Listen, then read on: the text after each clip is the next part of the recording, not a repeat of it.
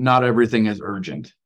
That is a reminder. I actually wrote that down on a piece of paper one day and just like stapled it to my desk over here. Because I think you can really get run over if all you're trying to do is triage. And while there will always be things that are super urgent that need to be done, if it's for one person or one specific instance, well, to me, most times it can wait at least a little bit while you're working on other stuff. Welcome to RevOps Rockstars, in pursuit of unicorns. I'm David Carnes. And I'm Jaren Chu. Join us as we interview RevOps leaders to explore the challenges they have faced, the biggest lessons they've learned, and what they think makes a RevOps rockstar. This show is brought to you by OpFocus, on a mission to help companies run their businesses better by letting you focus on growth while we scale your operations. Let's get this show on the road.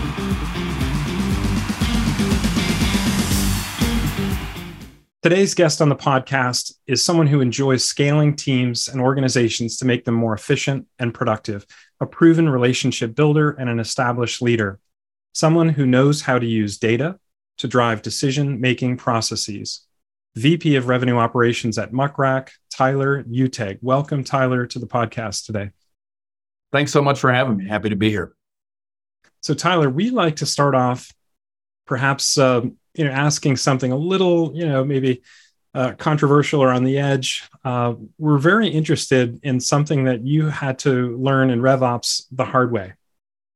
Yeah, for sure. I appreciate the question. I think for me, the hardest thing, just given the fact that revenue operations as a function is still pretty new, is that there's really no playbook, blueprint, architecture for it as a model.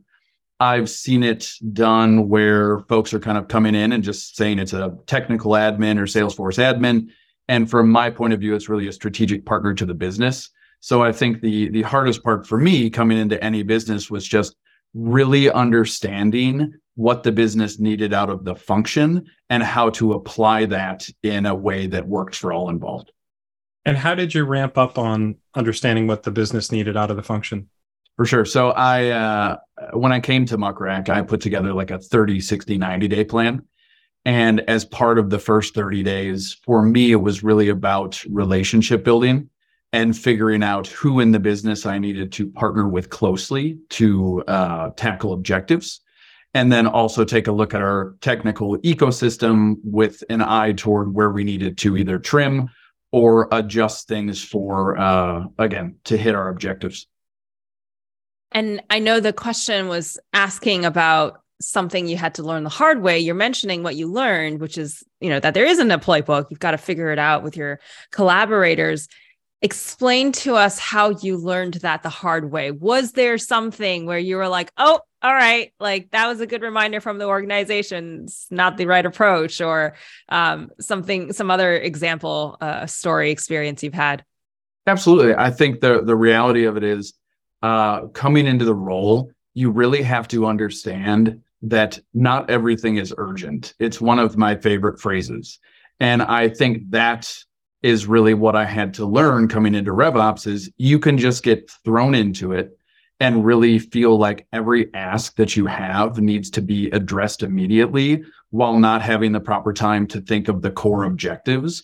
So I think the hardest thing for me was learning to separate out what's truly urgent and needs to be jumped on immediately and what can wait so that we can really focus on longer term, I'll just say more important objectives. Yeah, we're definitely going to want to dive into that a little bit more when we talk about your team and your function. To start, let's kind of paint a picture for the audience here.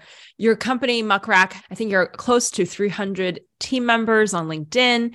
Back in September 2022, you raised your Series A for $180 million. Congratulations. That's a big deal. What sized RevOps team are you working with, and how many people are you trying to support? Yeah, great question. Because as you can imagine, it's all changed pretty rapidly. So I've been here for just under a year. When I first came into the organization, it was really two folks who were primarily focused on, being reactive to things that came up, really just trying to move things forward. Over the course of the last year, I've scaled the team from 2 to 10 individuals, including myself. And they really cover the whole of our revenue team. So let's just call it about 100 people that the team is currently supporting, from lead all the way through customer support. My team is split up between what I like to refer to as 4 pillars of RevOps. It all starts with systems, and then it goes to process, enablement, and insights. There's a lot of different ways to think about it, as I said at the beginning, but that's how I've really been able to build out the team. I have folks who are focused on the systems aspect, whether that be our CRM or the broader systems, along with a team of people who are focused on process. I also oversee our deal desk. So I've got one person in that spot. And then I also oversee business operations. So I have a senior manager of business operations who's kind of the glue in the middle of what the revenue team is doing and what the business needs from a data perspective. So it's been a lot in a year. That is a lot. And did you also mention that when you first started, what was it, almost a year ago, you had only a couple of people on the team, and now you're at 10 or even more, right, to support this 100 some folks across the business? Yeah, I'm at 10, and I think I scoped out about another 6 roles, I think, for the year. Which, might change based on growing business needs. But for me, I think at the end of the year, I'll probably end up around 16 people. I know for a lot of RevOps leaders out there, hiring can be a challenge. A lot of folks figure out kind of the right sort of balance between roles you wish to have in-house versus roles you're okay with having outsourced developers or even consultants, advisors help with. How do you determine the right balance of in-house versus outsourced work? And how does that balance with your hiring plans? Yeah, I mean, maybe it's just me. The good news so far is that I've been able to justify needs for my internal hires. So from an external perspective, I don't currently have a lot of external support. I've been able to really build out a clear roles and responsibilities matrix, put together concise job descriptions, and get the organization to understand what each of these individuals is going to contribute to the business as we scale. And it's not that I'm against bringing in external consultants or external partners. I think there's a place for that depending on what you're trying to achieve. But at the end of the day, if I can bring in someone who can specialize in, say, deal desk and really understand the business, understand our contract process, and own that from start to finish and adjust in real time, it's always going to be more beneficial for us at the end of the day. And truthfully, I think consultants and external partners can leave or their business model changes. And I want to make sure that we have people who are dedicated to the mission of Muckrack and ensuring that they're going to be here with us, or that, if someone does unfortunately leave, we have a clear transition plan for how we're going to bring somebody else into the model. I think it's rare for me to hear RevOps functions internally have a clearly defined roles and responsibilities matrix. I feel like for a lot of RevOps leaders, they're kind of thrown into the mix when the company is growing at this really breakneck trajectory. Can you even keep up with the requests that are coming in? Everyone's kind of just hopping on and doing what they can. But what you're talking about here, Tyler, is really actually thinking more long-term. Building a foundation of different kinds of roles you'd need to fill, and potentially how those roles can probably advance in the organization, right? Yep. I am all about the long game. I think the reality is there's always stuff that we're going to have to jump on day to day. And truthfully, I've got a subset of the team who is focused on the truly reactive things that come from all facets of the organization. I also have built out a roadmap in partnership with my team of what I refer to as more strategic objectives and things that we're trying to bring to the organization as we scale. So I think for me, it's a little bit about some of my background in project management and me really wanting to think about where we need to go from here while also having to react to the things that just come up. I don't have it all figured out, but I feel like I'm in a good spot. Well, Tyler, it sounds great. It sounds very grown up to be building out your team now with the needs of the team when you're twice the size. Probably a lot of RevOps leaders, just given the pace of the work, are almost a step behind and hiring for the needs as they were 3 or 6 months ago. Once they get a rec opened up, get budget approved and all that, they're almost throwing to use a Super Bowl football metaphor, throwing the ball behind the receiver or even at the receiver, but the receiver's moving along. So I think that sounds great.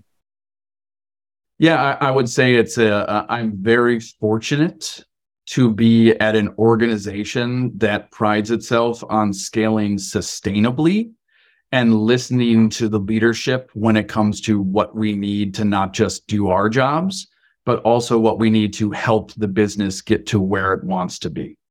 It's very important. I want to dive in a little bit deeper about how you do that, Tyler. Before, though, you mentioned you've got something like 6 more headcount to fill. For the listeners who are tuning into the podcast, a lot of them are probably looking for new opportunities. I know we've seen a lot of changes in the market recently. Would you like to mention any of the open roles that you're trying to fill in the next number of months? Yeah, sure. So current state, they're not open yet, but they're in the hopper. So we kind of pace it quarter over quarter out of a lot of love for our people ops team, because I'm certainly not the only person who needs things. If folks are interested in Muck Rack, check us out on LinkedIn, check out our website, connect with me. I'm always open to DMs as much as I can stay on top of them, and I would be happy to chat about any current or potential roles. Awesome. And we'll definitely cover some of those websites and links at the end of the podcast and include them in the show notes as well.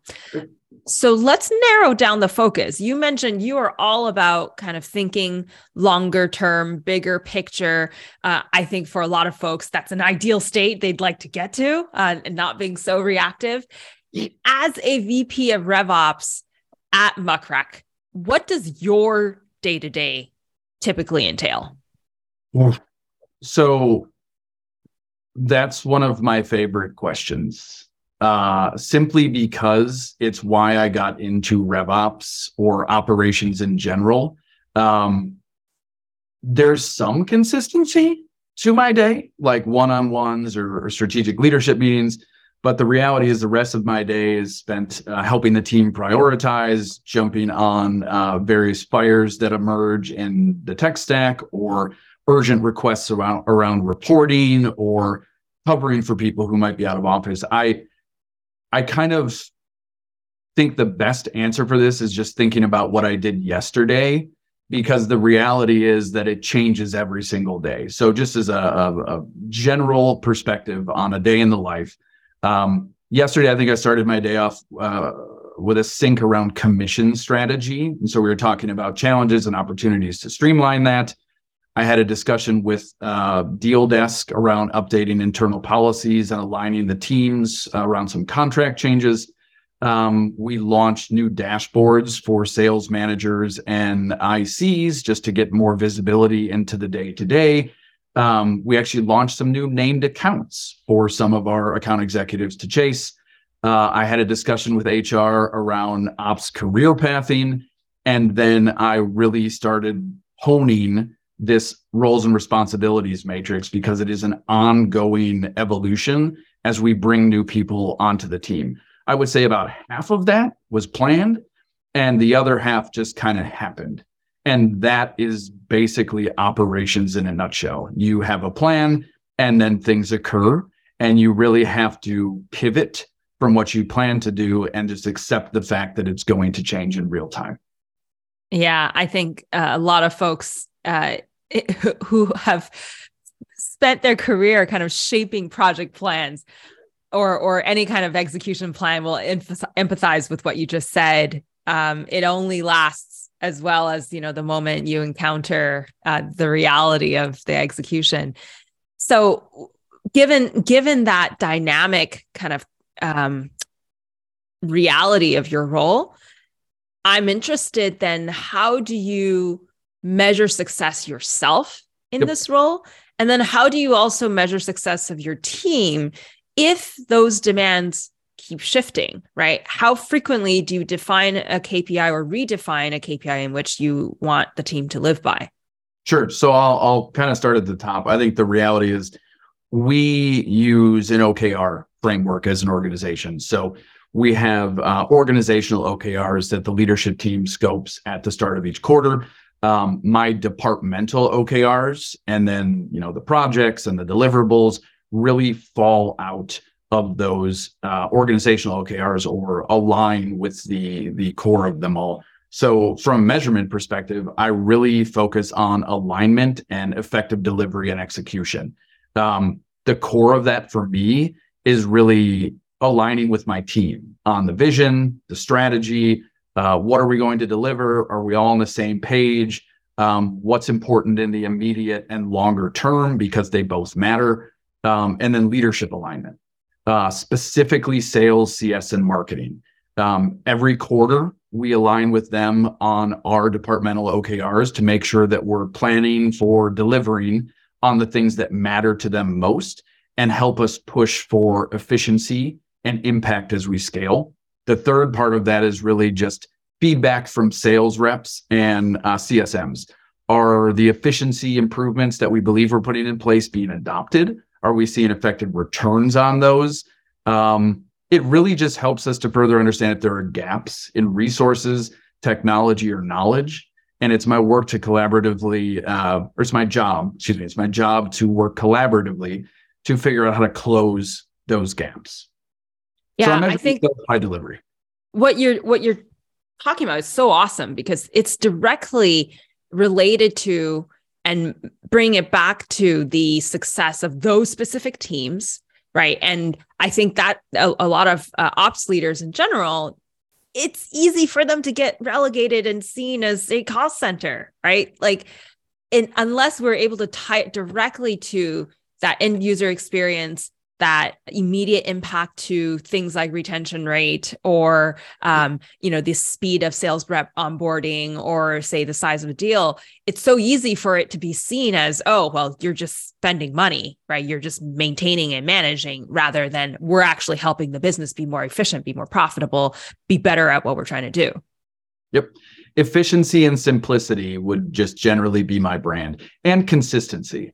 I believe it's important to have a consistent approach that is as simple as possible, that makes everyone's jobs easier while driving ROI for individuals as well as the business. And it's not like that's the simplest thing in the world, obviously, which is why RevOps exists as a function.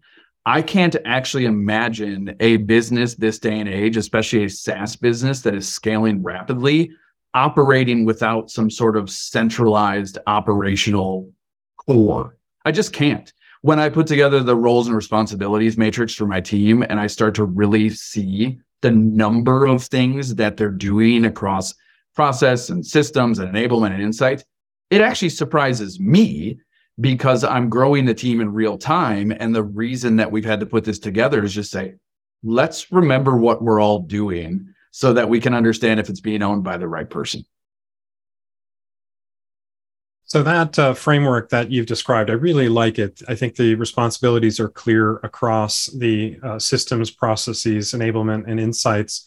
I'm curious how the work that you and your team are doing translates to cross-functional corporate level initiatives that you're taking on. To me, cross-functional corporate initiatives are one of the cores of RevOps. Like, one of the things that's fascinating to me, just to take it back for a second, is when I see a lot of folks talk about RevOps, they're always focused on technical infrastructure and adjusting things in your CRM or integrating with new systems. For me, corporate initiatives is so important because everything we do is cross-functional and requires tight partnership with so many different people. And as an example, about 6 months ago, we really determined as a business that we wanted to better understand our churn, right? It's important for any SaaS business to understand, why might customers be leaving? What can we figure out about this? RevOps really led the effort to partnering with product, to partnering with CS, to put together a new model and framework for how we understand that, flagging product issues, flagging a number of things, and then talking about that monthly and using it to put back into the product or put back into the process so that we can really understand how to make changes effectively. And that's something that I see RevOps at the forefront of, is taking a business issue and really working to find a solution and either lead that indefinitely or craft a solution to hand off to someone else to run it moving forward. My team does that pretty much every single day and every single quarter in a wide variety of ways. How exciting to take that specific example of churn and go through the motions of actually defining it in a consistent way across the business so that you can measure it going forward. I imagine there's a whole bunch of different areas within the business like that you could essentially lead the drive. Yeah, I mean, it's fairly nonstop. I think another really great example of that is, we recently went through some review of our segmentation, because another important thing is making sure that we have the right revenue team members targeting the right accounts, and that from a support standpoint, we're ensuring that those customers get the right people on their teams to help them move their own objectives forward. So over the last probably 3 months, I led an effort to do some resegmentation, make sure that we're tracking that accurately, make sure that we have the right team members on all of that work.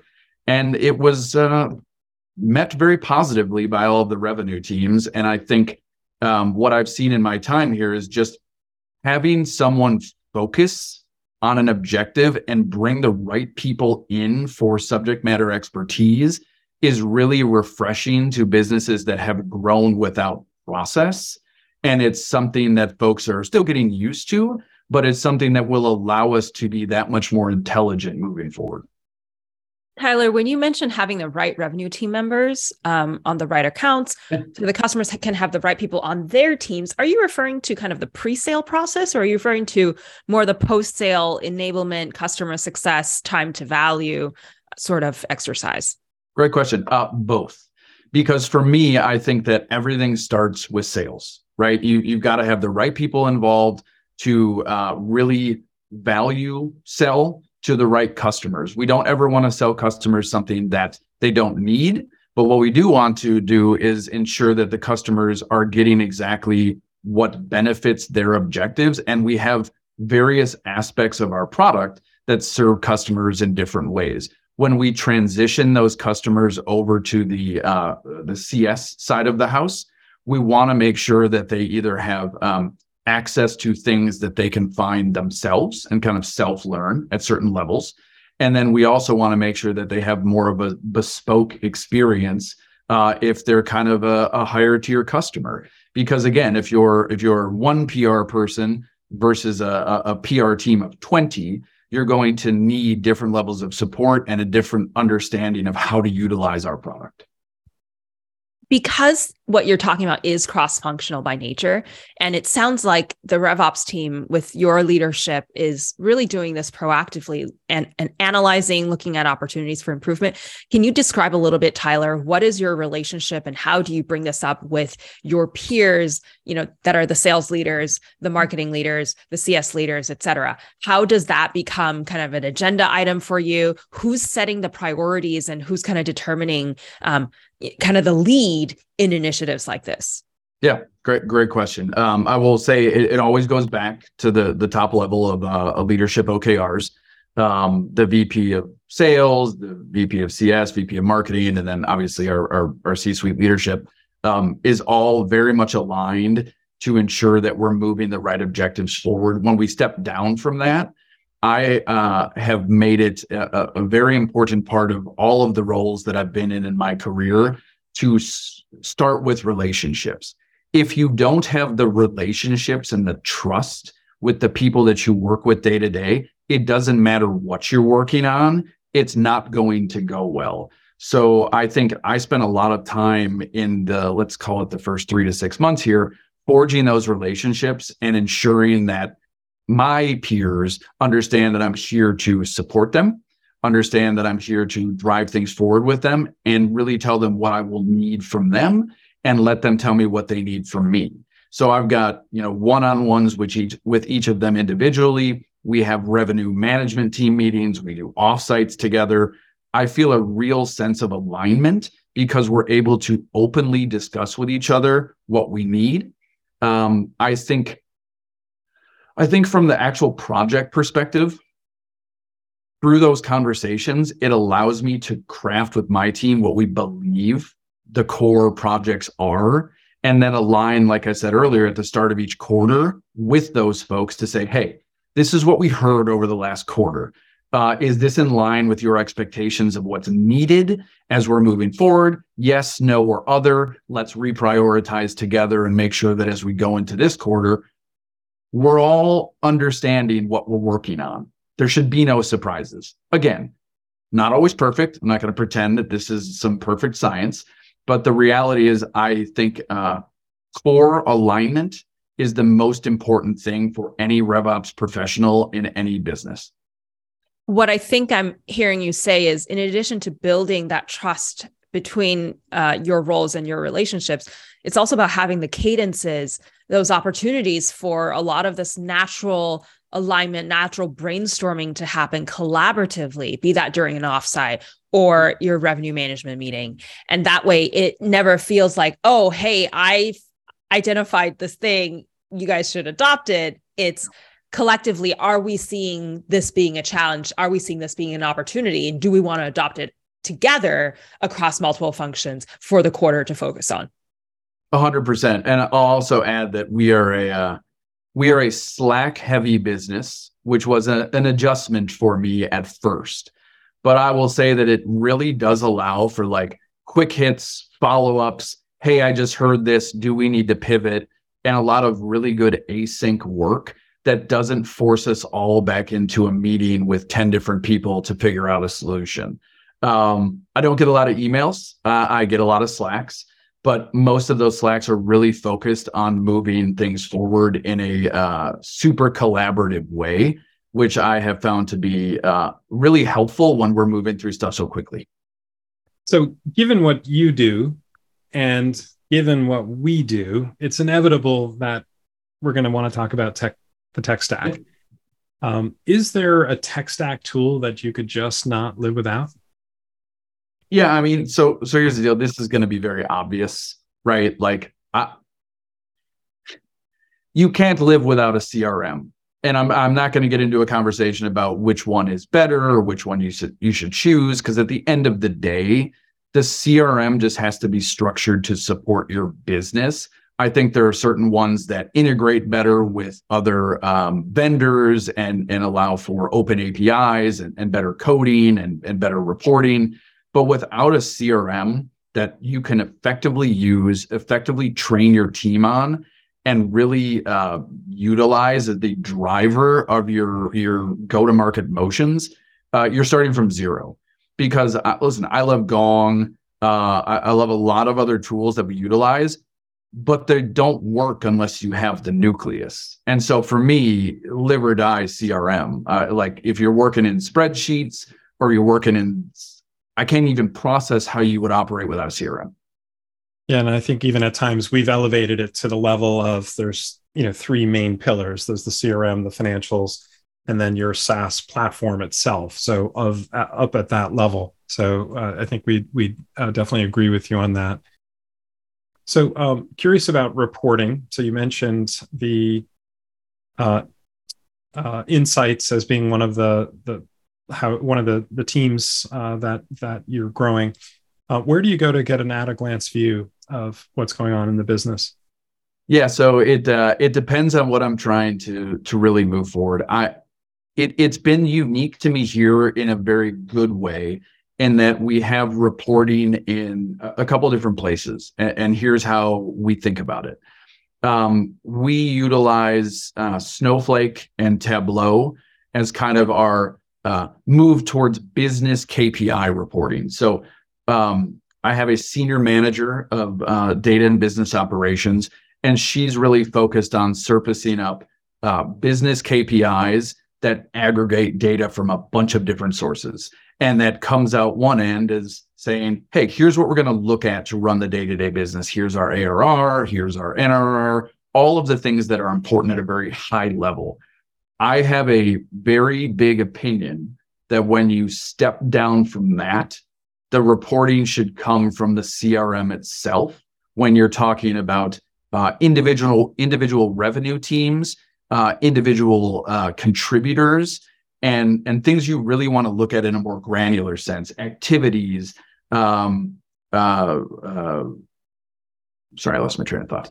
Activities and ACV, and just some of the more granular data that you're actually using to measure performance management across the team.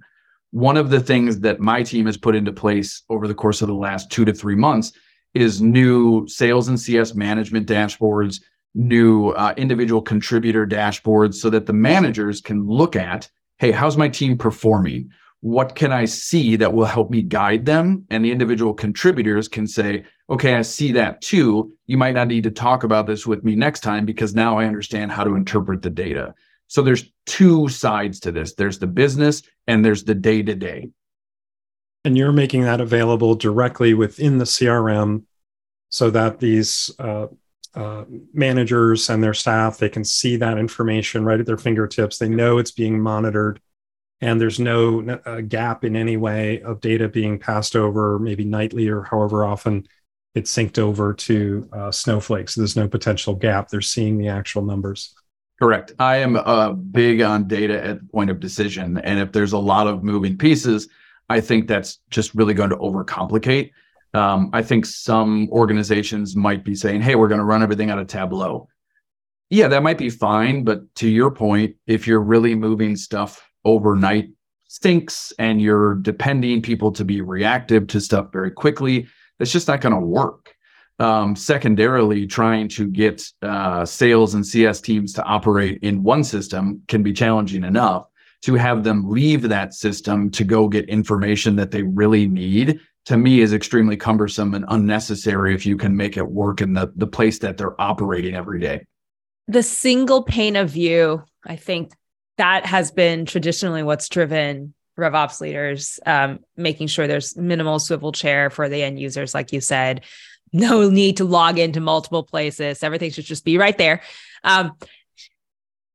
Let's pivot just a bit. If we think about, what's ahead, right? Like these are the things you've so far said are must-have today. The CRM, having that core kind of reporting capability. What do you think is next when it comes to potentially disrupting how we think about or how we approach RevOps? Yeah, again, maybe an obvious answer, but AI is a big one for me. Since I've been here, it seems to have a rather large uptick. I've had multiple conversations with businesses that focus on utilizing AI for forecasting. I think forecasting is something that a lot of businesses struggle with because, in a SaaS business, you have a lot of deals that might be quick closes. You have a lot of long tail opportunities. It can be really hard to predict where you're going to land. And I think there's a space for utilizing AI to track conversation intelligence and say, hey, we've seen over time, the more emails you send or the more phone calls you have, it's actually leading to this forecast. So I think we might get to a point where we're trusting AI more than we're trusting individual sales reps or CSMs, or somewhere in the middle. I've also thought about this a lot in terms of what else AI could potentially do. For instance, maybe we get to the point where AI is actually utilizing discovery calls to tell sales reps how to run a demo or what things to touch on based on the pain points that it heard. And we no longer really have to think about note-taking or referencing things that we heard in calls. And it's actually making it more efficient and simpler for teams to operate their day-to-day. That's just something I was thinking about the other day. Yeah. And I do feel like that's like right on the horizon, right? When we first internally here at OpFocus, when we first started using call recording software, it felt like such a release. Suddenly, I could be so much more present in calls because I knew I didn't have to go and personally take all those detailed notes. I didn't need to be keeping track of those next steps. There would be reminders or they would be able to flag out what are those next steps at the end of the call. And I feel like that is really what the promise of all these different kinds of AI technology is. It's once it's incorporated into our daily processes and operations. It's meant to free us up, humans, to be able to do higher level thinking, evaluation, consideration, be more present in the ways that only we can be, and get more creative with the way we work with our customers. Yeah, 100%. I think, the term artificial intelligence may freak some people out. For me, I think embraced correctly, it's a complement to what humans are already doing. It doesn't have to be injected to replace anything. It can be injected to enhance what you're already doing and let teams focus on other things that are more important. So, Tyler, one of the fun parts of the podcast for us is actually shifting gears and talking a little bit about you, our guest. So you're based in Chicago, Illinois. Yep. You studied at the University of Iowa. You got a degree in communication studies, entrepreneurship, and media production. That's quite a mix, very cool mix. Your prior position, you were director of revenue operations at Wunderlich. I'm curious with all this, how did you get into SaaS revenue operations? Oh boy. Yeah, a great question, because I found revenue operations because, again, it's so new to have a lot of people who have unique backgrounds. For me, I started my career kind of in production. I thought I was going to move to California and get into concert production, media production, radio, something like that. I kind of pivoted that into early career working for a meeting production company, which is where I started really working in project management. I then pivoted to project management at a marketing agency where I spent 10 years growing project management skills, running a project management team, and then pivoting in my last 3 years there into business operations. When I left that organization, admittedly, I was kind of just burnt out on agency life and working in that realm. I was like, you know what? Tech is where it's at moving forward. The product realm is really the way of the future. I want to be in that. How do I get there given my background? That was about 3 years ago, 3.5 years ago. And I think RevOps was still in its infancy enough that I was able to make that pivot from having a BizOps background into revenue operations, because it's very similar in project management, implementation, stakeholders, thinking about objectives for the business. And so I made a pivot. I found a job at Wunderlich, and it really was great for me. I did a lot of the same things I'm doing now. And then, about a year ago, in full transparency, I got reached out to by a recruiter, and they told me about Muckrack. And although I was, happy in my current job, I am all about opportunities. And I saw this as a great one. And honestly, it couldn't have been a better decision. Muckrack is a phenomenal company. The things that we're doing here are awesome. And I feel fully empowered to continue driving forth on what I want to be doing. But Tyler, while you're talking about Muckrack, why don't you tell us a little bit about what the company does?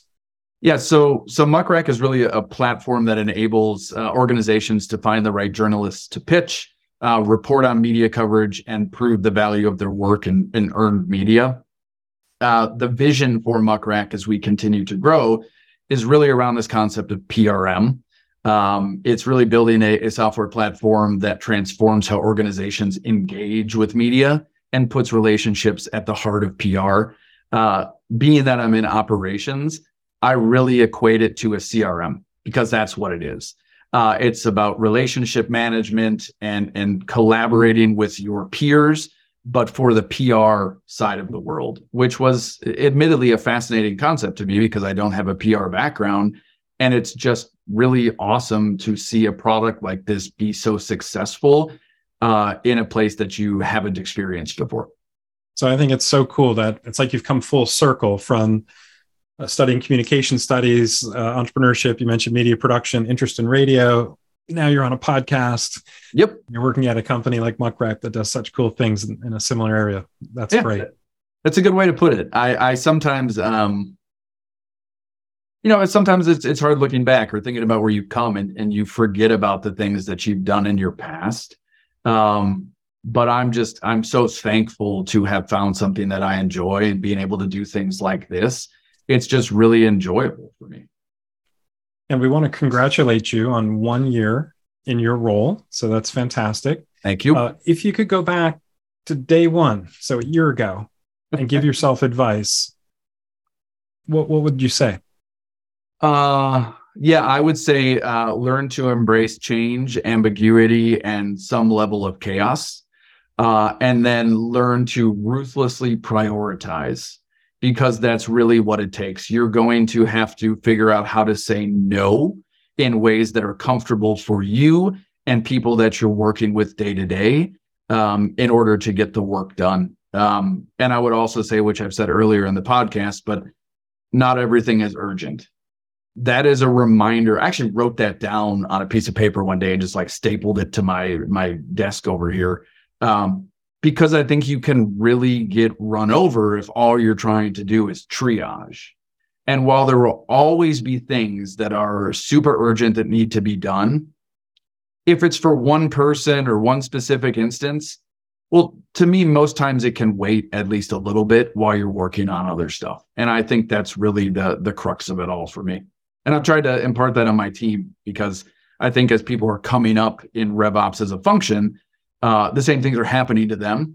And so I try to learn from my experience to educate them and let them know that, if there's fallout or things happen, like, I'll absorb that.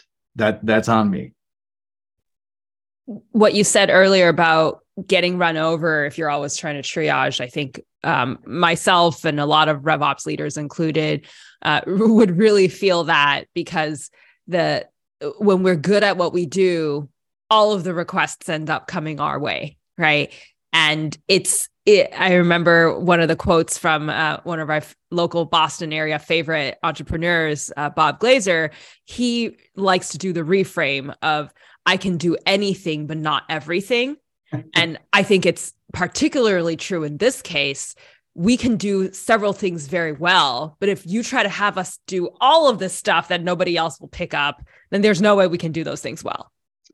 Yeah, I'm going to write that one down. That's a really good quote. And I think it's extremely true. And what makes people who are good at operations good at operations. If you give me a problem, I will work to all lengths to solve that problem. I just need to know that it's where I should be spending my time. Yeah, love that. In an ideal world, especially given your trajectory already, you've kind of hopped around, seized opportunities when they've appeared, answered the call of recruiters, and landed in very cool roles. What might be next on your career bucket list? Yeah, so this is another favorite question of mine, mostly because I never really planned to be doing what I'm doing. It just kind of came to be because I've always seized opportunities. I'm not one of those people who went to school and came out and was like, I want to be an accountant, or I want to be something super specific. I've always wanted to be really good at a lot of things, because I think it gives me range and is what makes me good at what I do. My whole brand is about being a Swiss Army knife. I think, sometimes you need the magnifying glass and sometimes you need the can opener. All of that to say, I don't have like a 5-year plan, which might be controversial or unique to many people who do. I just kind of look at things at face value and think about what works for me and what a company needs me to do. And if that puts me in a future COO job or CRO job or something else, ultimately that's okay with me. As long as I continue to do the type of work that I enjoy doing, and as long as I can continue to build, I'll say high-performing teams to execute good work, I'm generally pretty happy about that. I like that. That's keeping it focused on the qualities and the experiences that you want, not necessarily so much on the position or role itself. That's great. No, I'm not like, oh, I want this title person or I want this other thing. It's more, we all have to work. We should certainly be doing it at a place that we enjoy, with people we want to spend time with, doing things that are impactful and that we can, at the end of the day, be happy that we did. Love that. You've shared with us throughout this podcast episode all of these really cool problems you're trying to solve. Leading RevOps, solving these big problems can be pretty intense. What do you do to unwind and kind of get out there and put things in context and live life outside of work? Yeah, so outside of work, when it's not winter in Chicago, I am a diehard tournament bass fisherman. So it's one of those things people are always like, what? And for me, it's very strategic. There's weather, there's time of year, there's lure selection, like all of these things that you really have to figure out a puzzle for when you're fishing, 8-hour tournaments, being out there on a lake. And for me, it's something that I really enjoy and allows me to utilize my brain in a way that's still thinking about solving, but also enjoying. So I spend a lot of my time between about April and November, probably about 50 or 60 days a year on the water. What was the biggest catch you've ever gotten? The biggest bass I've ever caught is about 8 pounds. That was in Florida quite a while ago. But that's really what drives us bass fishermen, is just continuously trying to beat our personal bests. And were you shocked when you heard the story of the guys putting the weights inside the fish? Yeah. Here's the thing, just for some context around that, because I get asked that question a lot. In walleye tournaments, you can actually weigh fish in that are not alive. In bass tournaments, we have live wells and they have to be alive. So it's much harder to cheat in a bass tournament than it is in a walleye tournament. No fish would be happy with those weights in their belly. No, it's not living. All right. Last but not least, we love to ask as a final kind of gift to our audience, what are some of those resources you've personally turned to, Tyler, for your own RevOps learning? And are there RevOps pros out there, folks either that have supported you along the way or folks that you follow just for that thought leadership that you think might be worth to invite to have on the podcast here? Yeah, for sure. So I and a couple different folks on my team actually got on with Pavilion, which I'm sure most folks are generally familiar with, relatively early on. I found that to be super helpful. I think I've actually got a class that I'm starting in March around metrics. Like, you can never learn enough about metrics. I think what's been interesting to me is I spend probably more time than I should just on LinkedIn, not always contributing, but learning. And I've found some of those really like early adopters of revenue operations, like Jordan Henderson or Jeff Ignacio. I'm going to totally butcher people's names here. But there are a lot of people, maybe 4 or 5 of them, who have always really talked very highly about revenue operations. So I do try to follow that because it helps me implement things that I might not even be thinking of. It's been weirdly, LinkedIn has been a great education, and I never thought that would be a thing that I would say. In addition to that, I have a really good friend who was an ex-coworker at Wonderlic who moved on to be a director of revenue operations at another startup called Rapbook. His name is Jacob Daly. I would highly recommend having Jacob Daly on your podcast. He is a brilliant mind when it comes to creative solutions around Salesforce and just running anything technical that you could ever dream up. That's pretty much it. I mean, I try to keep it to a small scope because I don't want too many opinions. I want to have just the right amount that I can actually form my own. That's really awesome. Well, if they're listening to the podcast, you're officially invited, and also we'll include the LinkedIn profiles of a lot of the folks you just mentioned in the show notes for folks to be able to follow as well. Awesome. So speaking of LinkedIn, Tyler, where can people find you? LinkedIn. I'm a very simple person. I think my only real online presence is on LinkedIn. I would say, if you're going to spend the time to connect or follow me, I would also invest in connecting and following Muckrack. I think that a lot of the questions you would have about the company can be found there. And again, if you have questions for me directly, or if I've said anything you agree or don't agree with and you'd love to discuss it, always happy to chat. Oh, that's so great. So perhaps our listeners can find you one other place, which would be the next big bass fishing tournament as well. Yeah, And, well, hopefully one day. I mean, that is my retirement plan. oh, that's great. And for Muck Rackets, muckrack.com is the site? That's correct. Okay, very easy. So Tyler, it's really been a pleasure having you on the podcast with us today. You've shared so many things. I've taken a number of notes, different tips and advice that you gave about relentlessly prioritizing, sharing that not everything is urgent, which I think we all know, but we just need to be reminded of again and again. You talked about your thoughts on AI and where AI could really improve revenue operations. And then you shared a bit about yourself with about the bass fishing, which is so cool. It's really been a pleasure having you on the podcast. Thank you so much for joining us. Thank you both. It's really been my pleasure. I'm so thankful you invited me on, and I would always love to talk about this stuff for anyone who wants to listen. And to those who are listening, thank you for tuning in to the episode today. If you learned something from Tyler today, please share the podcast with a colleague, a friend, and certainly subscribe to help share this RevOps learning broader with that RevOps community. Tyler, thank you again for being on the podcast today. Thank you. And this has been another exciting episode of RevOps Rockstars. See you next time. Stay classy, Rockstars. And that wraps up another episode. Thank you so much for joining us. For show notes and other episodes, visit RevOpsRockstars.com. RevOps Rockstars is sponsored by OpFocus. Visit opfocus.com to learn more about how OpFocus helps SaaS companies scale their revenue operations.